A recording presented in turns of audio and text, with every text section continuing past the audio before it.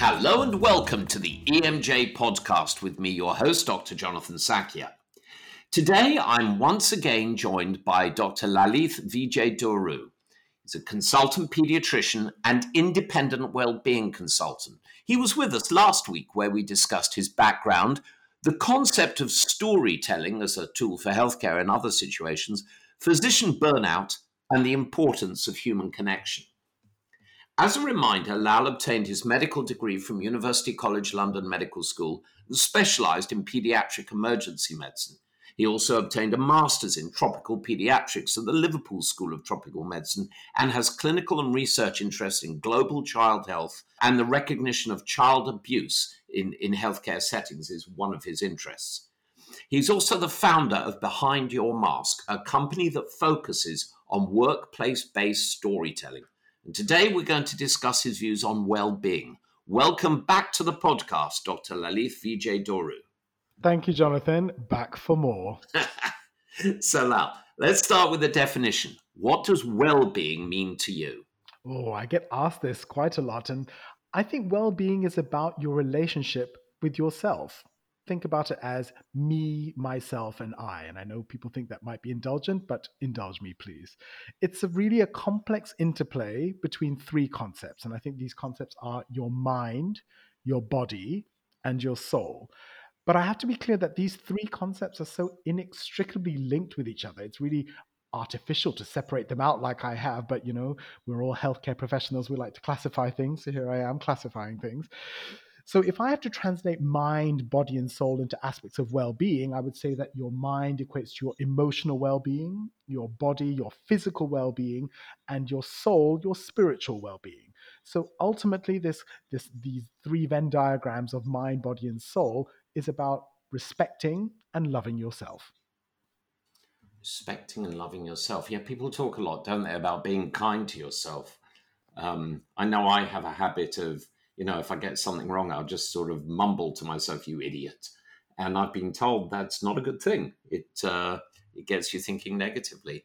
Using that as a segue, what are the things that positively and negatively impact our well-being beyond smoking or not exercising or whatever?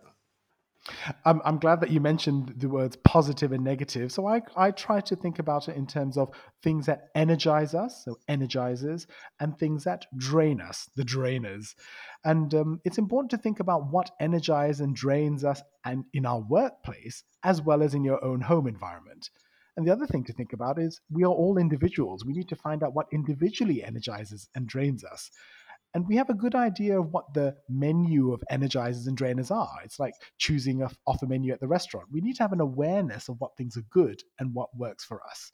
So the things that are commonly on the menu, as you've already alluded to, in terms of energizers, exercise, including sports, film, holidays, music, reading for pleasure, friends, family, pets. These are all things that give us positive energy. And then, of course, the things that drain us, we've already mentioned in the previous podcast about burnout, chronic excessive workload, our diet, social media, and screen time is an increasingly big drain on us. The thing is about healthcare professionals is that they think they're infallible. So not taking a break, not taking a holiday, even their full holiday entitlement, dysfunction in the workplace, harassment, bullying. And this could be within your home environment as well as in the workplace. So these are the things that drain us. And I think when we have to think about well-being, we have to think about that balance. We will inevitably have things in our home and our work that will drain us.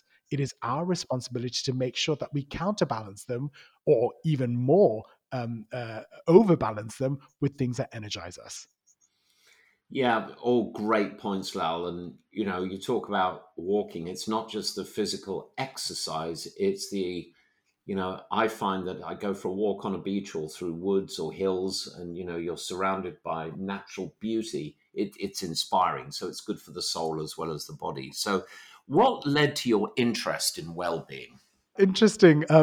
I did an after dinner speech with a group of obstetric anaesthetists, and I was thinking, how am I going to frame this to them? And I thought, okay, the commonest cause of death in mothers in the UK is venous thromboembolic disease. And so I thought about Virchow's triad, about what causes clots. And so I thought, okay, I'm going to frame this in a triad, but I'm going to talk about my own triad. So my triad is adversity, creativity, and humanity. So I think my own adversity, I think adversity makes you sensitive to the needs of others. I've always been interested in the welfare of others. So I was at UCL, I was the student welfare officer. And I took a year off to stand for election and to be a student welfare officer. And my adverse childhood experience, I had a parent with bipolar depression, with alcohol addiction. There was domestic violence and physical and emotional abuse at home. And so, that was very, very formative. In my NHS career, my adversity has included racial discrimination, harassment and bullying, moral distress or moral injury. And then, of course, all the things that we've spoken about in burnout, the winter pressures, high profile media cases, the global pandemic, crises like Black Lives Matter. And of course, not being touched during the pandemic, during social distancing, I experienced skin hunger. So I think adversity is really important for breeding creativity and innovation. And using my own skills, so I love music, and music has been a real escape and a way that I've communicated with people. And I'm an amateur pianist, and I connect with people as a performer. And during the pandemic, I was using musical storytelling for my senior colleagues to keep us connected during the times of social distancing. And I've always had an interest in languages and history and reading and stories, clearly. So, coming into my third point of humanity, I had to think, how do I take my previous adversity and my creativity and channel those towards something good? And that's why well-being came in, actually looking at well-being of individuals, well-being of teams, and also the well-being of communities.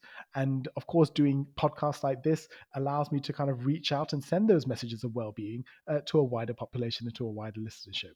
So that's why I got interested in well-being. And it's the adversity combined with my creativity towards doing something for humanity. That's all fascinating stuff. And I'd like to make this personal. Tell us about your approach to physical well-being. And by the way, I saw a post you'd made about walking in Cornwall, reminding people how beautiful the British countryside was. And a year or so ago, I did part of the Southwest Coastal Path walk. And as I said earlier, it really is nourishing for the soul as well as the body. You just feel, for people who haven't tried it, boy, do I recommend it. So yeah, you and physical well-being. Well, I agree with your point. I work on a well-being retreat for doctors organized by a lovely colleague called Joe Hacking, who does a retreat on an organic farm in Berkshire. And I call her the wise woman of the forest, because she almost connects the people on this retreat with nature, sharing her knowledge of birds and the waterways and the foliage. It's amazing. So I absolutely believe connecting with nature is very important as well. So in terms of my own body, I was reaching burnout when I was towards the end of my training in pediatric emergency medicine, and I was experiencing harassment and bullying at work. And unfortunately, this led me to stress eat significantly. And I probably gained about 10 kilos, and I weighed about 100. I weighed 110 kilos towards the end of my training, because I was stress eating so much because of the emotional impact of my work. And there was a light bulb moment. It wasn't in the form of a story; it was the form of a photograph. There was a photograph of me with my university friend at her 40th birthday, and I looked at myself and I was like, "Oh dear." Something has got to change. And so before taking up my consultant job in Liverpool, I decided to go on a mind, body, and soul focus. And the start of that was to go to a military style boot camp for 2 weeks in Northumberland, which involved exercising in nature in the fantastic coast of Northumberland. And so after that boot camp, I learned something. I learned something about my diet. I learned things about incorporating exercise into my daily routine, and I've continued that ever since. So I like to do high intensity interval training. I like to swim. I swim most days in a place close to in a public pool. I do yoga at 7 a.m. online with a group of men. And in terms of, I walk everywhere. I deliberately don't have a car for environmental reasons, but also for health reasons. So I walk everywhere where I live in London, and also use the city cycle schemes. And of course, physical well-being also involves touch. And so I retrained as a massage therapist after my experience of skin hunger during the pandemic, and I give and receive massage to celebrate the physiological importance of touch. Tell us a little bit more about physical touch. I mean, we all, people enjoy intimacy, they enjoy holding hands, they enjoy shaking hands, giving a hug when you meet someone. And obviously, the COVID pandemic caused social isolation, especially for people who lived on their own. Tell us about the importance of touch.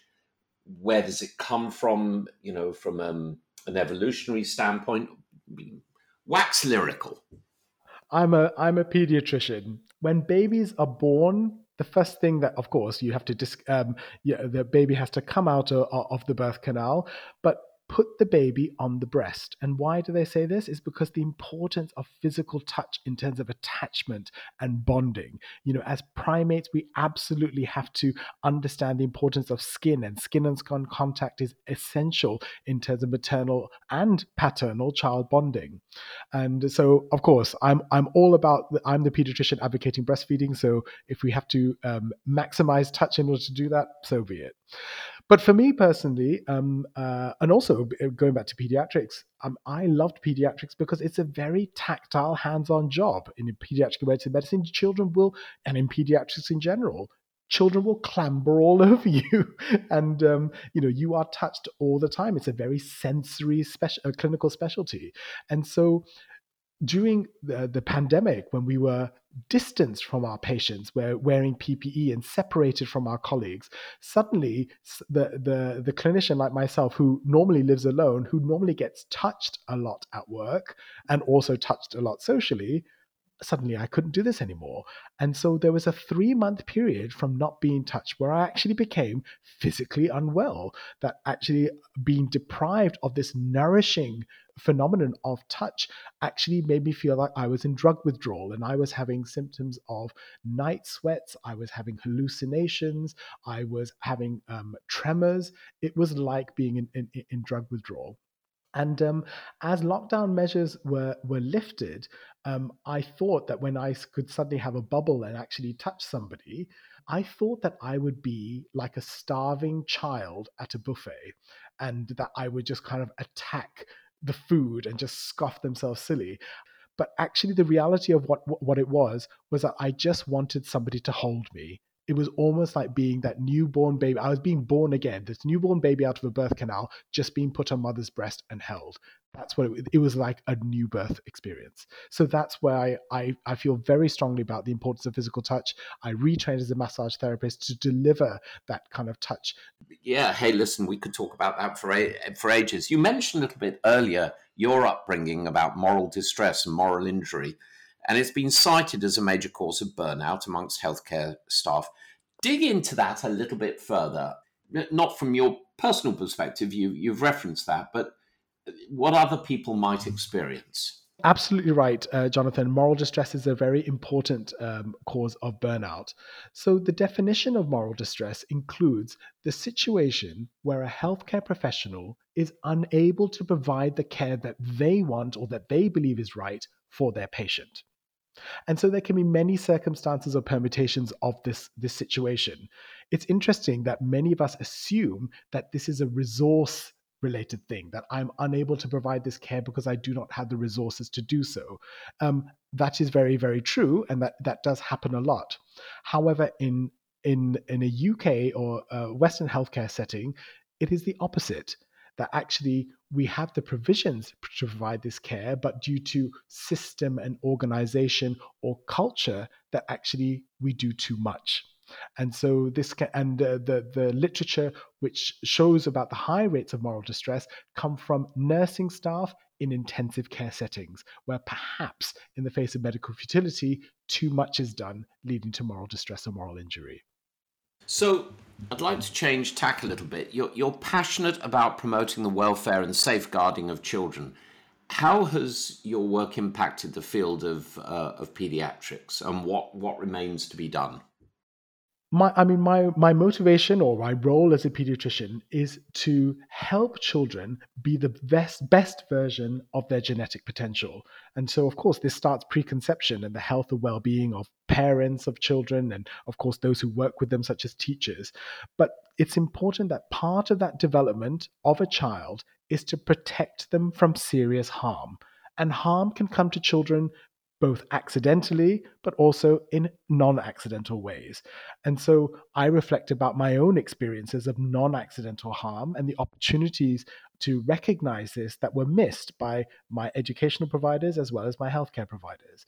And so, if you think about non accidental harm, child abuse is an adverse childhood experience.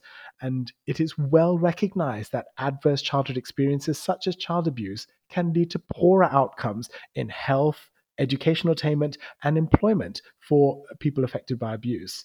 So, again, going back to the artificial categories, well-being, abuse can be categorized into four areas: physical abuse, emotional, sexual abuse, and neglect. But again, it is a complex interplay with lots and lots of overlay.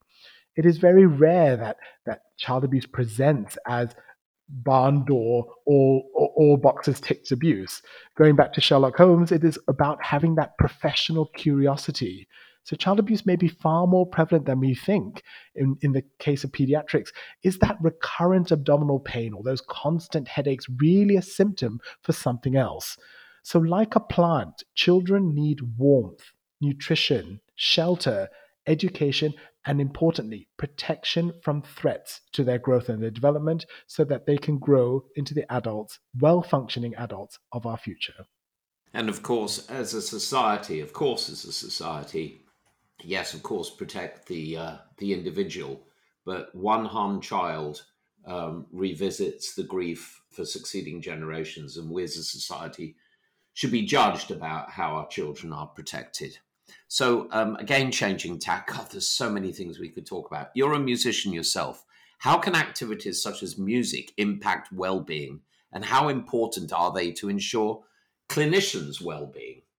Oh, really, really important. So, in a children's hospital, we have many music therapists. So again, children need to be stimulated; they need to be engaged, and play is an important part of therapy and treatment and healing. And there is a lot of evidence to suggest that music can help in improved cognitive function. It can help in helping people heal after surgery, and of course, the positive impacts on mental health. So, using music in the healthcare environment, it can be very beneficial to patients. But of course, that directly impacts on staff because it allows for example, a painful procedure to take place more easily. So, for example, putting a cannula into a distressed child with the music that they like might be distracting and very effective. Of course, thinking about staff, Jonathan, you're a surgeon. I'm sure you can. Colleagues or maybe even yourself who perhaps doing elective operations have music playing in an operating theater. But I want to kind of be more ambitious and say, could we use music in emergency scenarios where people have high levels of stress? And I can give an example of one Christmas in an emergency department where a teenager came in with a life-threatening arrhythmia requiring endotracheal intubation and cardioversion. And of course, the team were assembled and getting things ready to prepare to intubate this child. And there were two of my consultant colleagues present. And I was thinking, well, too many cooks will spoil the soup, but what can I do to make this more creative? And it's around Christmas, and we had lots of Christmas musicians and keyboards and things around.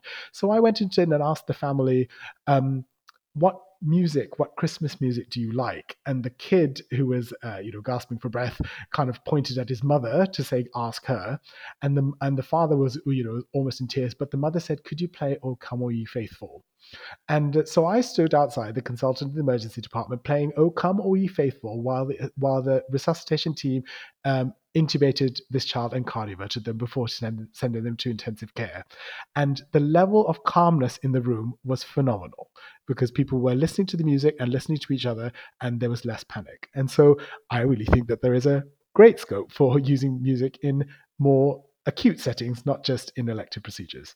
It's interesting. As a surgeon, I had my opening music. The music would play at the beginning of the operation. And that tended to be something, kind of hard and driving.